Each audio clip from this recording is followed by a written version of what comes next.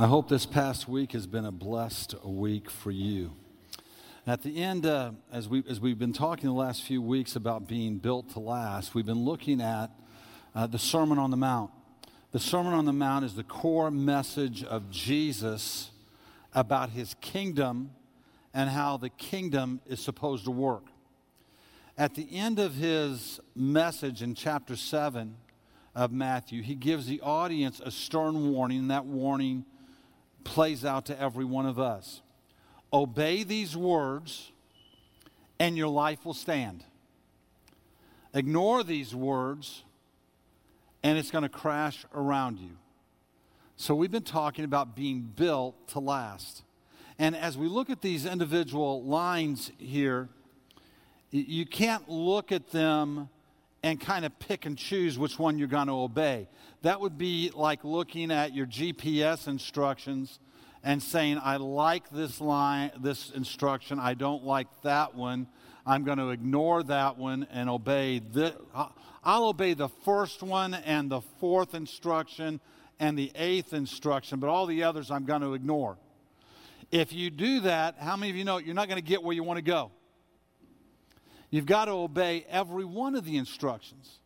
And that's what we want to help ourselves understand is as we look inside of the Sermon on the Mount, it's an all-inclusive proposition to us, a deliverance to us of how to live inside of the kingdom of God. And one direction, especially in the Beatitudes, leads to a spot from which you will progress to the next one, and they all have to be followed. If you want to be an effective follower of Christ, really make an impact in the kingdom, then I would tell you, you have to understand the 4 growth tracks that we need to grow on as believers and the necessity of each one of them. That's why we do Starting Point. And I would say to you, if you can't sit here today and go, oh, I know the 4 tracks I've got to grow on. I know them. If you can't do that, you need to do one of 2 things. You either need to go and start taking Starting Point, or if you've been through Starting Point, you need to dig out your notes and go through them again, and then you need to ask yourself, am I applying myself into all 4 of these areas? And do I understand them so that I can grow and be an effective Christian? If I'm going to be built to last, if I want to build my life so that it will last, then I need to obey the Sermon on the Mount. And so what we're doing right now is we're going through the Beatitudes on Sunday morning. We'll do that from now until the first weekend of September. And on the first weekend of September, we'll wrap up the Beatitudes, and we're going to have a kind of a party afterwards, so plan on sticking around for that. And then we're going to go through the rest of the Sermon on the Mount on Wednesday nights during Equip. And if you're really serious about this, we want to encourage you to come and be a part of those series on Wednesday night as well. Right now, I'd like to ask you to stand with me and open your Bibles to Matthew chapter 5. And I really want to thank John and Ryan for the last couple of weeks. Normally, when we're taking some downtime, we'll slip out of town and go to other churches and see what's happening in other places that we want to go see. Circumstances kept us from doing that the last couple of weeks. So we ended up coming, to second service over here. Actually went to first service at Jefferson last week and then came over here. And I really appreciated the words John and Ryan had to say. Didn't you? Didn't they do a great job for us? Yeah. You're going to be hearing a lot more out of these guys in the weeks ahead, and especially during Equip. They're going to be doing things on Wednesday nights, and we just really appreciate both of them giving their time and their effort to help us. Matthew chapter 5, verse 2. And he opened his mouth and taught them, saying, Blessed are the poor in spirit, for theirs is the kingdom of heaven. Blessed are those who mourn, for they shall be comforted. Blessed are the meek, for they shall inherit the earth. Blessed are those who hunger and thirst for righteousness, for they shall be satisfied. Again, I would encourage you, if you missed one of these last 3 weeks, you can go online to calvaryspringfield.org, and they're all there. And I would encourage you to take, because these are all instruction points. They're all lead us to another point. And as we understand them, as we walk in them, we get led to the very place that God would have us to be. Father, anoint this message today. Give us your freedom once again to share it, to communicate it. Help us to get it. And Lord, I pray that where we need to be changed, we would be changed. Where we need to be convicted, we would be convicted. Where revelation needs to come in our life, that revelation would come into our life. Where we need to be encouraged, we would be encouraged.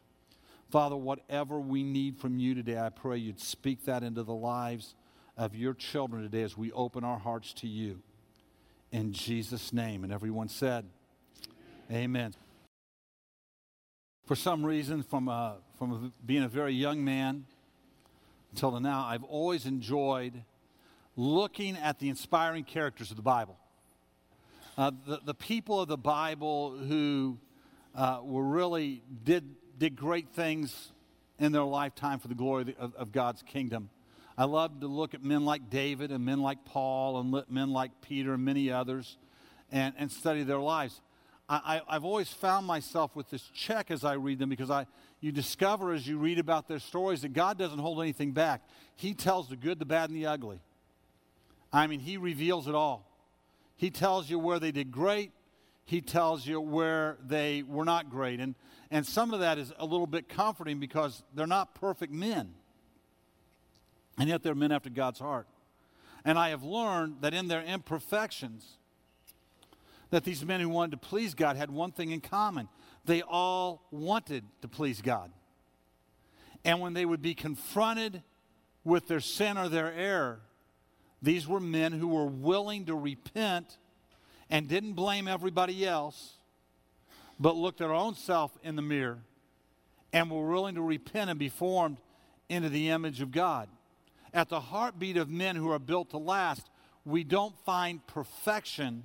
We find the desire towards perfection.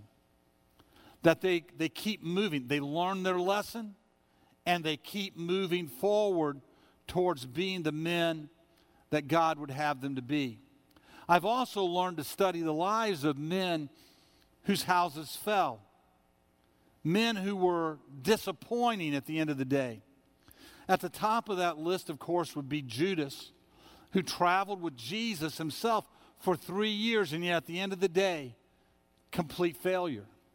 There are others. You find at the very beginning of the Bible, you find Cain, that all he needed to do to be pleasing to God was obey God. And instead of obeying God, what you see is what is natural in the heart of those who want to do it their way instead of God's way, and insist on their way instead of God's way. And I want to tell you, our culture's full of that today. Men who want to justify their actions, their feelings as right when it's not God's way. And those men at the end of the day can not only decide, I'm not going to live God's way, they resent those who do. They resent those who do. And we see that in Cain's actions. And we'll talk more about that in the next couple of weeks. You can learn lessons of caution by reading about men like Esau and Korah and King Saul and others that were disappointing. But I would tell you, in my opinion, and all it is my opinion, to me, the most disappointing of all of them is Solomon. Because you see, Solomon had every chance to be a Hall of Fame man of faith. He was the son of King David, who was a man after God's own heart.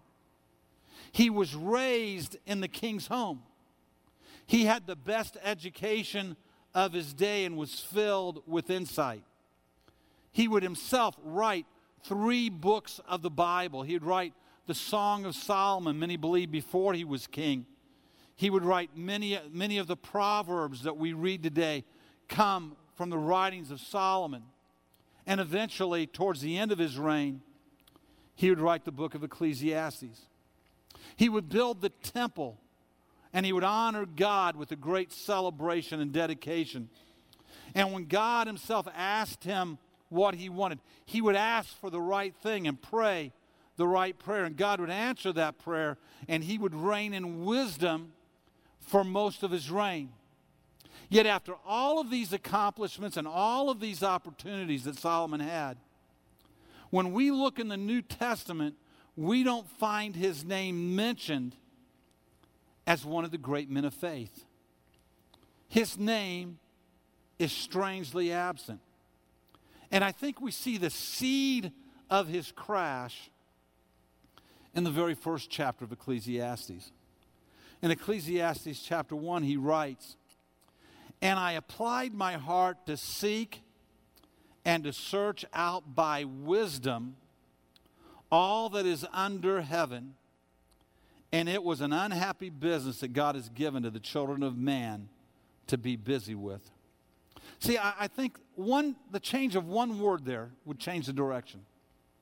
He says, "I applied my heart to seek out and to search out by wisdom."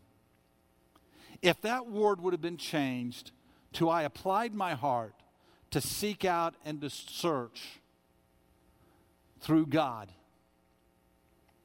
through God's eyes, through God's will," I think Solomon's life would have been a different life. In the 12 chapters of Ecclesiastes, he will tell us of all of his pursuits to find purpose. He will pursue wisdom to find purpose and find it lacking. He will give up on wisdom and pursue folly and live a life that's frivolous for a time to try to find purpose, and he finds it empty. He would pursue it in pleasure, and at the end of all of these things, he would write meaningless, meaningless, meaningless. He would pursue gain and success. He would pursue fame. He would pursue fortune. He would pursue accomplishments, and he would pursue learning, and he would have success in the pursuit of them. And yet at the end of the day, he would write them all as meaningless. It was during this time that we read in the chronicles of his life of his slow turn from fearing God and trusting God into direct disobedience to God, into doing things that God had clearly told him not to do. And one of the clear demarcations of his obedience was that instead of trusting God to keep the kingdom, to protect the kingdom, that God had established the kingdom of Israel and would protect it, he went out and in his own wisdom, he began to marry for treaty's sake.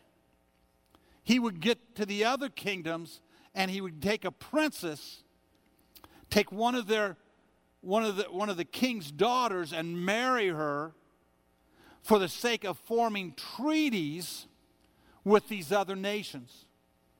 And when these women, this direct contradiction to what God had told him to do and not to do.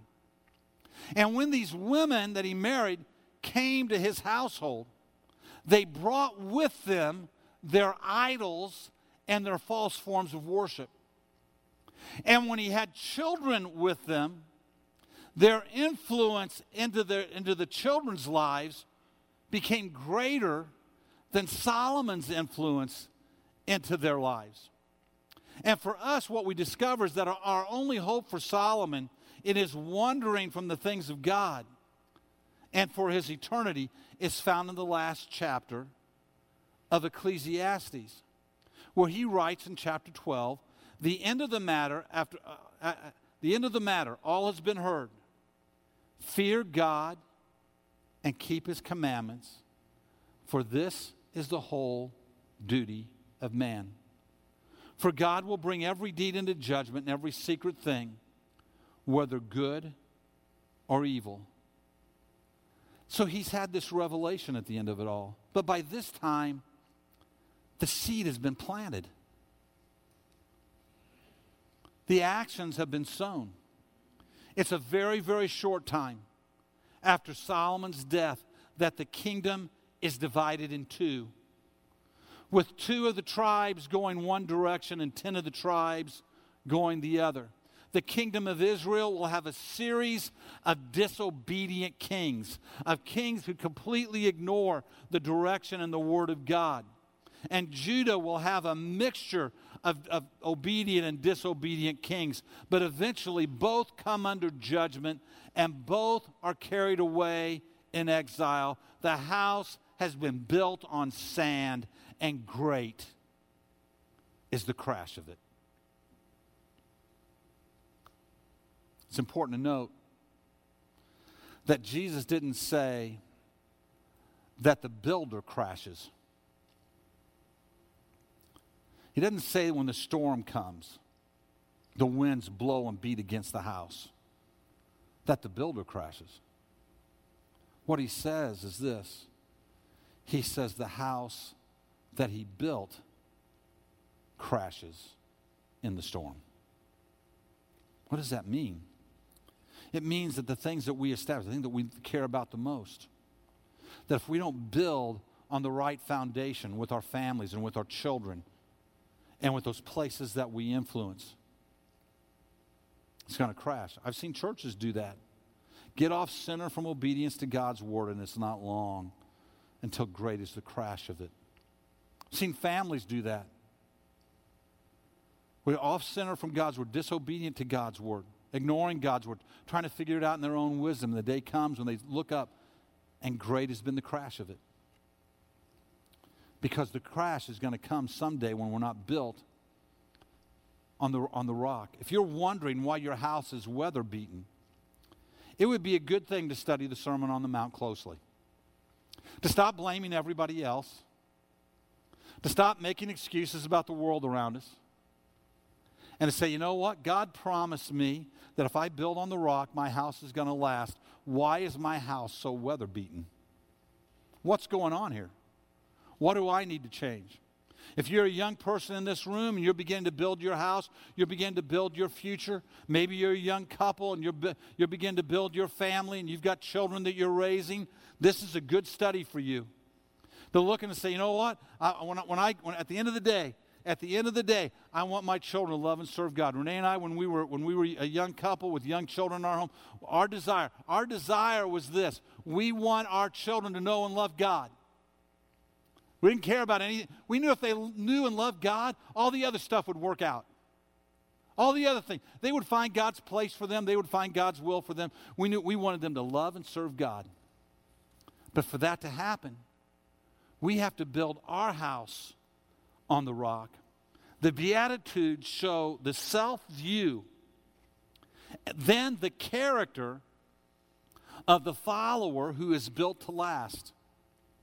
But again, I would tell you, you have to look at the whole truth in the place. You can't pick and choose things out of here. You've got to take all of it. You've got to look at all of it and say, I've got to bring all of this into my life. Listen, this is just like a mighty tree. The trunk and the limbs and the fruit don't come first.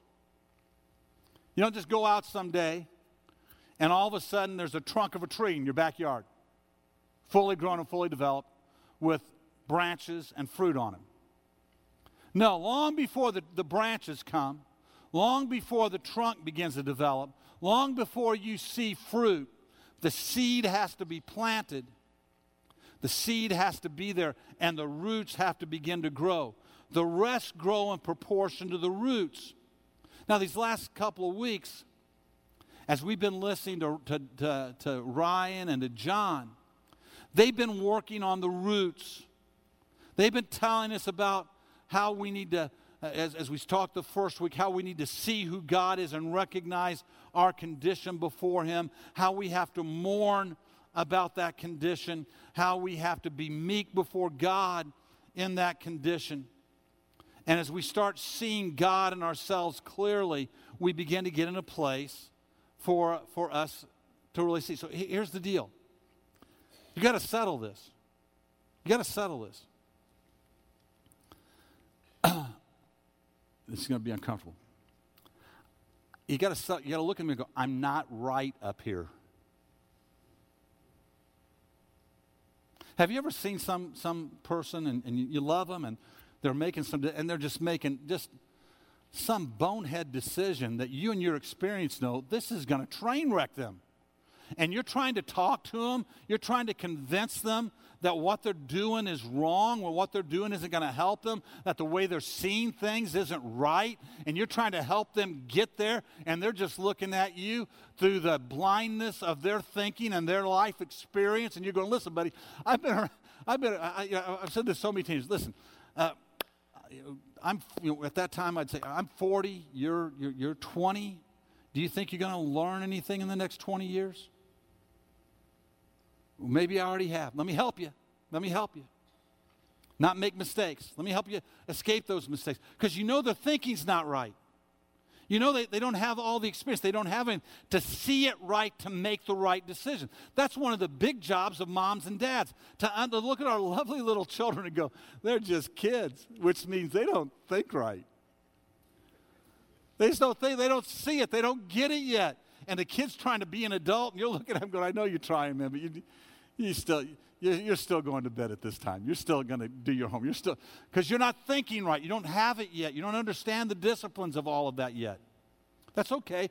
That's what you're supposed to. It's sad when you're 25 and you're still there. Are you with me? Here's what we got to settle. This is what God is saying to us. He's saying, look at me clearly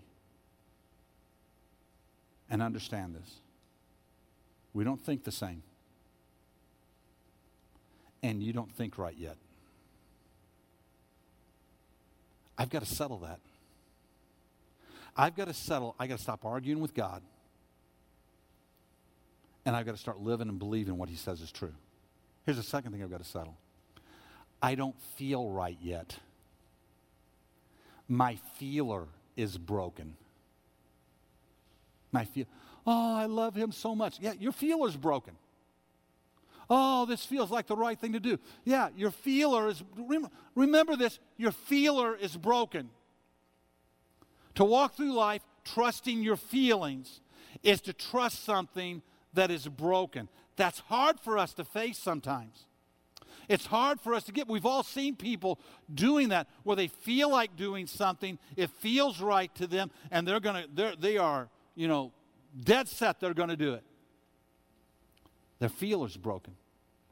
And the sooner I come to that conclusion, as sooner I realize I don't think right and I don't feel right because I am broken, the sooner you'll start putting your full trust in God to help you see right and to help you feel right. And the sooner you'll come to the conclusion of, I can't fix this on my own. I can't fix the way I think. I can't fix the way I feel. I need the presence of God in my life. And until then, I am in big trouble. So we mourn our condition and we become meek before God, which makes us a people who says, all right, God, whatever you want, whatever you say, I'm going to do. Because you've got it right and I don't. Have you settled that? Have you come to that place? Have we gotten it yet? That we're not right, we're broken. And that we mourn that condition. And we're sorry for that condition. And we're meek before God, allowing him to develop his strength in us. And I want to, again, thank John and Ryan for all the things they put to help us see that and to get that, because that is the root of all the Sermon on the Mount right there. That's the root of it. When we get into the teachings of Jesus a little bit later, he'll say, you have been told this, but I'm telling you, it's this way. And he's absolutely going against thinking and going against culture and going against their feelings of what they think is right and wrong. And he's saying, it's not that way. Boys, it's this way. The treasure is over here. I know you think it's over there. I know you feel like it's over there. It's over here. Not that way. This way. And until I settle that about myself, I'm going to always be tempted to do what I think is right and to do what I feel is right, instead of saying, no, I'm going to do what God would tell me is right. That's when the limbs and the fruit can begin to grow. And that's what we begin to read about here in Matthew chapter 5, verse 6, where he says, blessed are those who hunger and thirst for righteousness, for they shall see God. When the right view of self and God is in place, it is natural for us to hunger and thirst to be changed. Do you get that? I'm not really too hungry and thirsty to be changed when I think I'm right. When I think I know it all, I'm not really hungry and thirsty for other people's opinions. But when I know I don't know it all, when I know I don't have the answer, that's when I'm ready for other people to come in and help me get the answer. And when I know I don't have it right, that's when I get hungry and thirsty for God. Now, hunger and thirst doesn't need much explanation except this. This is not the hungry and thirsting of, getting in the car after church and someone saying, hey, you want to get lunch? Yeah, let's get lunch. Where do you want to go? I don't care. What do you want to do? I don't care. Whatever's good. That's fine. This isn't the hunger and thirst of, at work. You guys want to do something today for lunch? Yeah, what are you thinking about? No, this is the hunger and thirst that wants nothing else. This is the hunger and thirst that dominates the thoughts and can hear nothing else except, I'm hungry and I'm thirsty. This is the hunger and thirst that only waits to eat or drink because there's no way to satisfy it right now. This is the hunger and thirst of parched lips and the hunger that will eat whatever is put in front of them because they're hungry. My dad used to drive me crazy when I was a kid. Sometimes I would come in and I'd say to my dad, can I have a piece of candy? No. I'd say, Dad, I'm hungry. He'd say, get a piece of cheese. I say, Dad, I don't want cheese. He'd say, then you're not hungry. I say, yeah, I am hungry. He'd say, no, you're not. You just want a piece of candy. That's all you really want. You just want a piece of candy is what you want. If you were hungry, you'd eat the piece of cheese. Do you get this? See, this is when you're hungry, you're going to want you're going to eat what's set in front of you. And this is what God is saying. When you're hungry, what I set before you, you're going to want. You're going to hunger.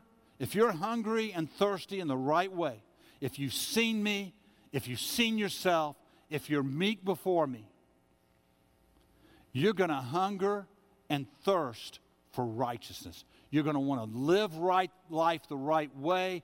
You're going to want to have a heart that is a right heart. Now, I will say this. This hunger is not just a hunger for anything. It's a hunger and a thirst for the righteousness of God. And at first, sometimes when that righteousness gets put in front of us, it doesn't look right to us because we don't think right.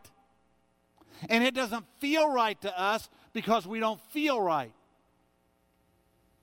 It looks wrong. It feels the wrong way because we have the wrong intent and the wrong heart and the wrong mind. We need a transformed mind by the power of the Word of God.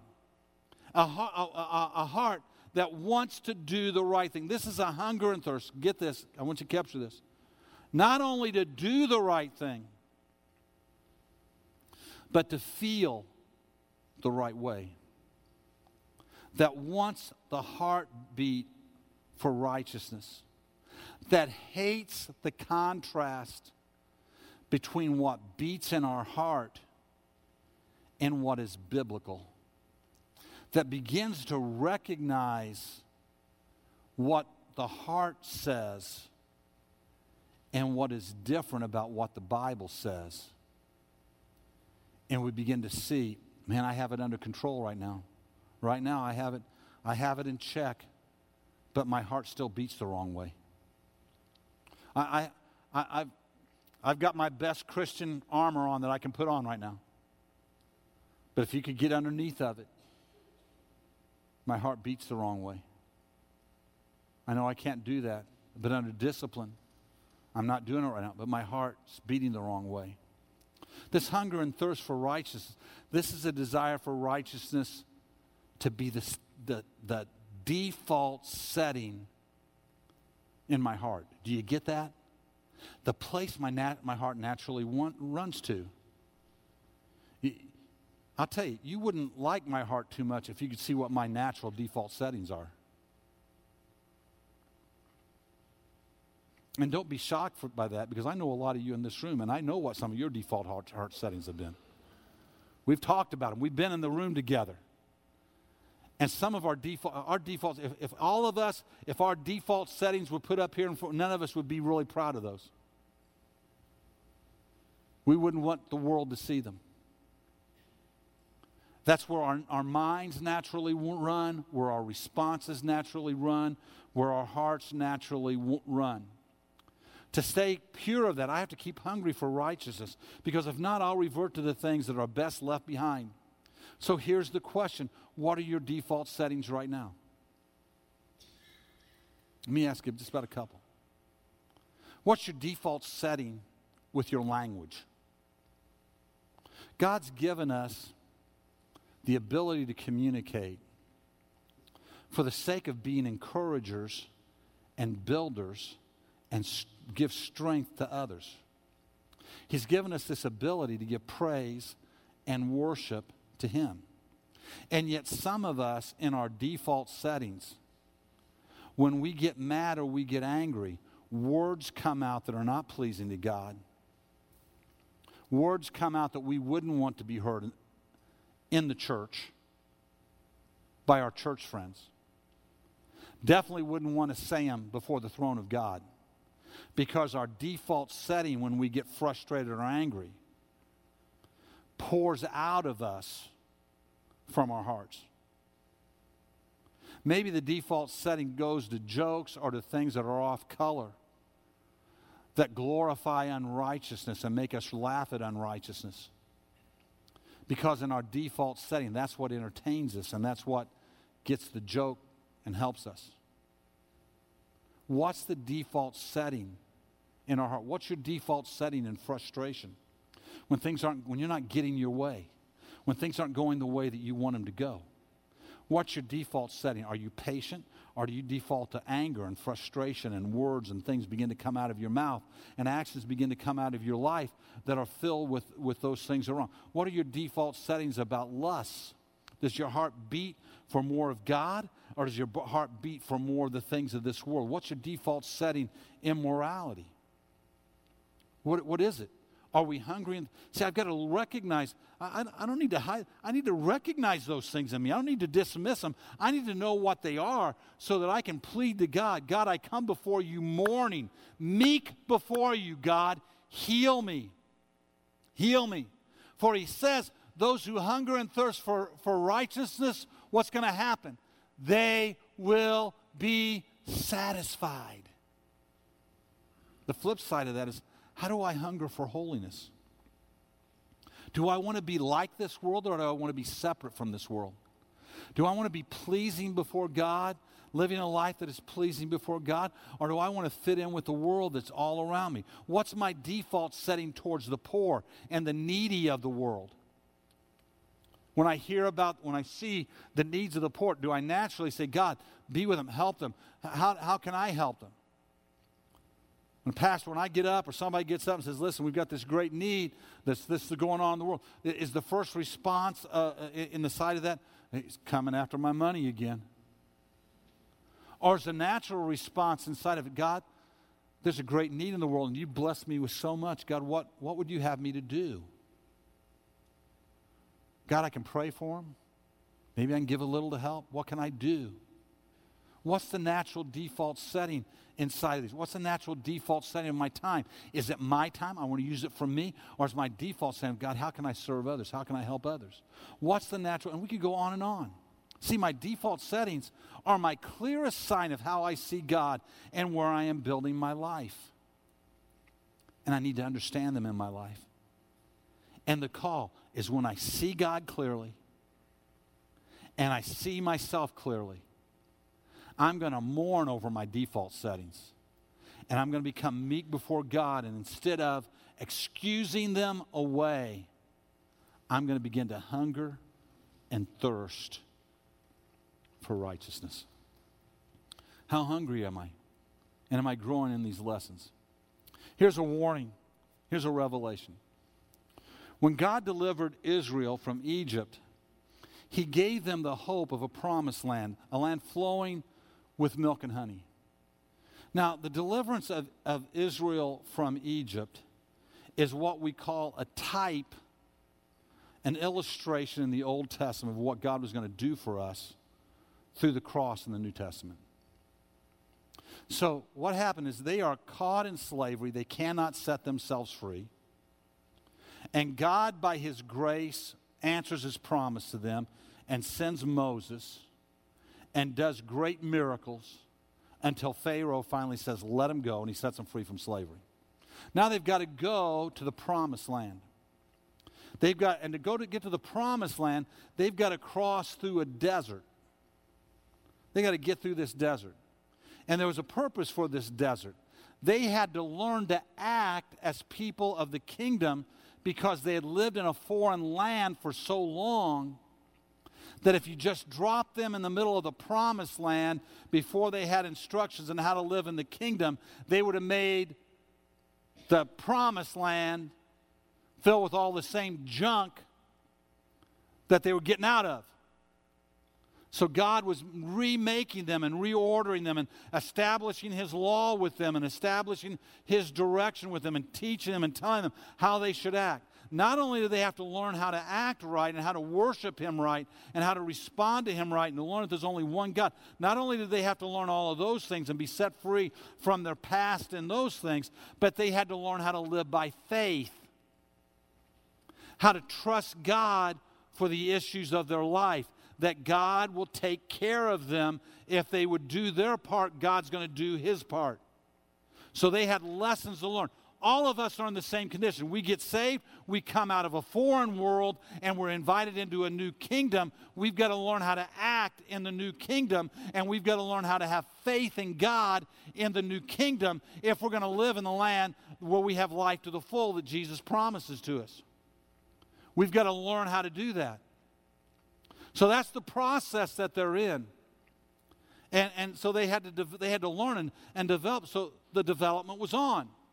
They should have seen the greatness of God and the power of God and how He delivered them from Egypt. I mean, you read this story and you go, what is wrong with these people?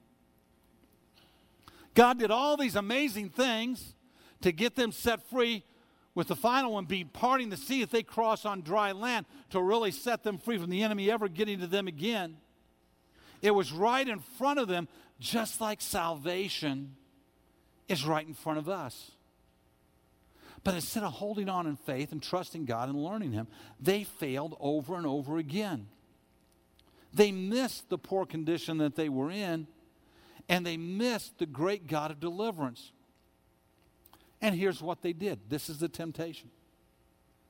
They glorified Egypt. Time and again. They would say, we don't like it out here. Why don't we go back to Egypt? We had homes in Egypt. We had fresh fruit to eat in Egypt. We had meat to eat in Egypt. There was water back in Egypt.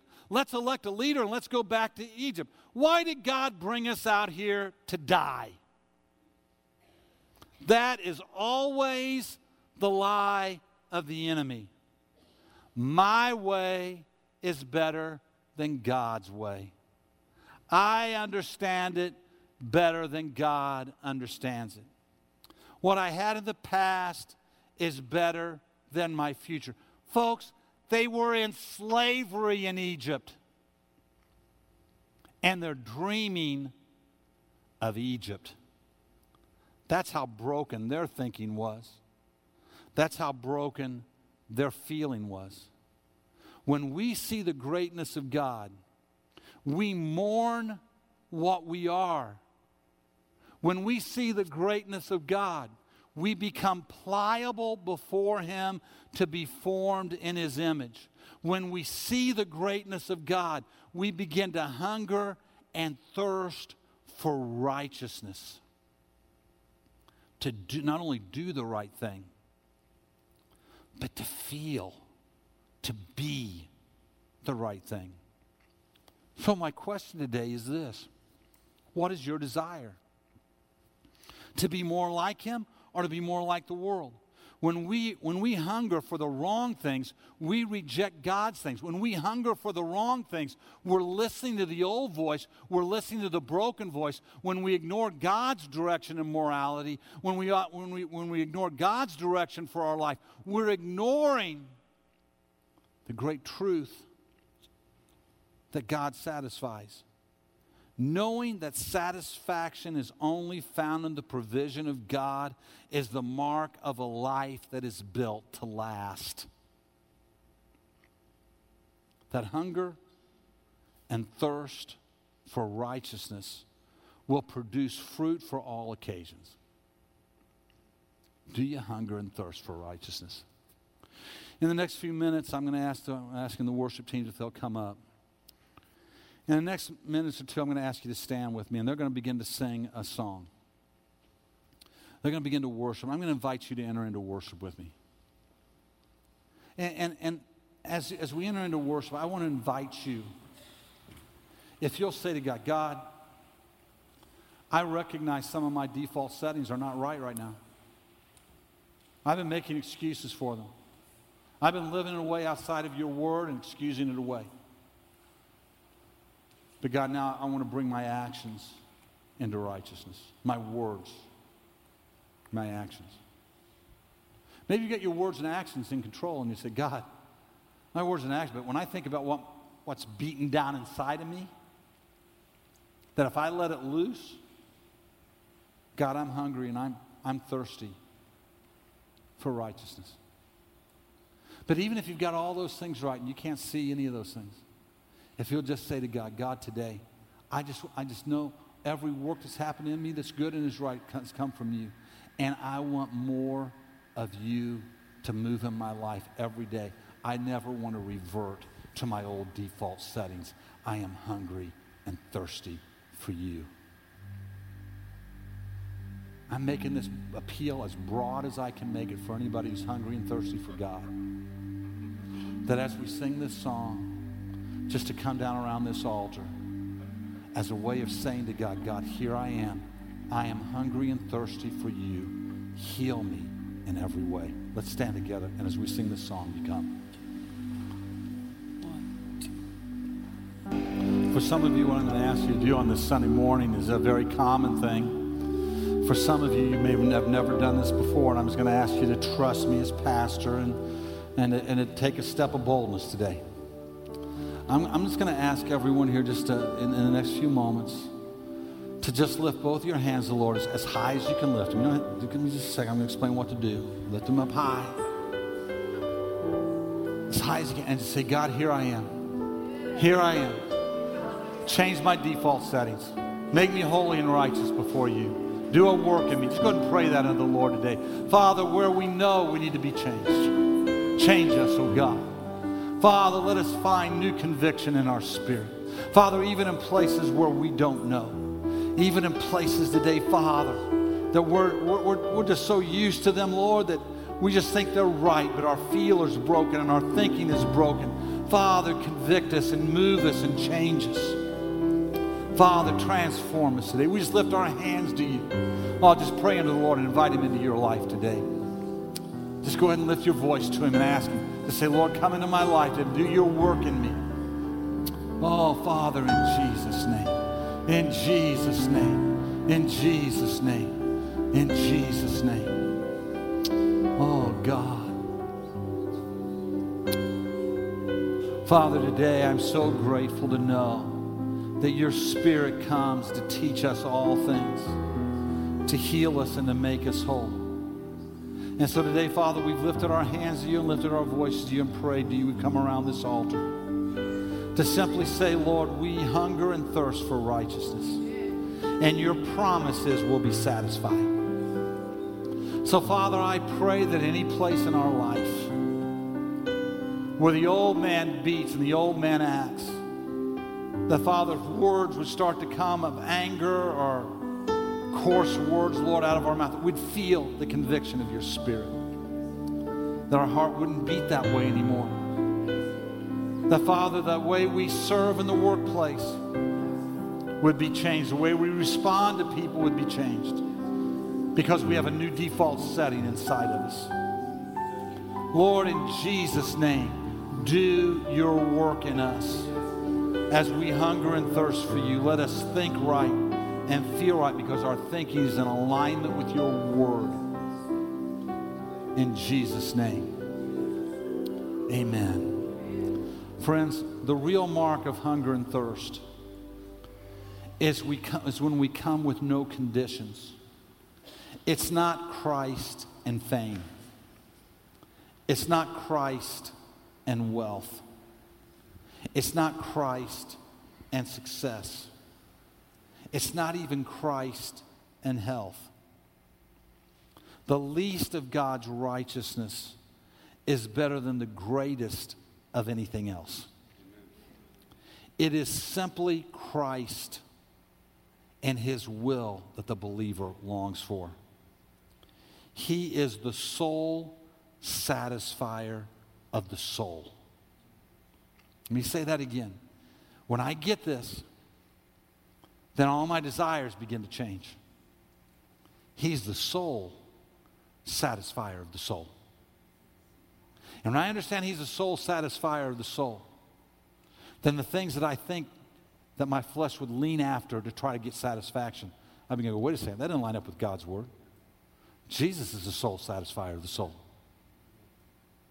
It begins to change the way I see the things around me, and it begins to cleanse me and help me because I've seen who God is, and I know who he is, and I know how far I've fallen short. And I invite him to come into my life in all meekness, and I'm hungry and thirsty for him, and he satisfies those who are hungry and thirsty for him. He is the sole satisfier of the soul. Father, in Jesus' name, I pray you'd help us to remember that. Lord, when the enemy would tempt us to go back to Egypt, that we would go, no way. No way. Don't want that. Don't desire that.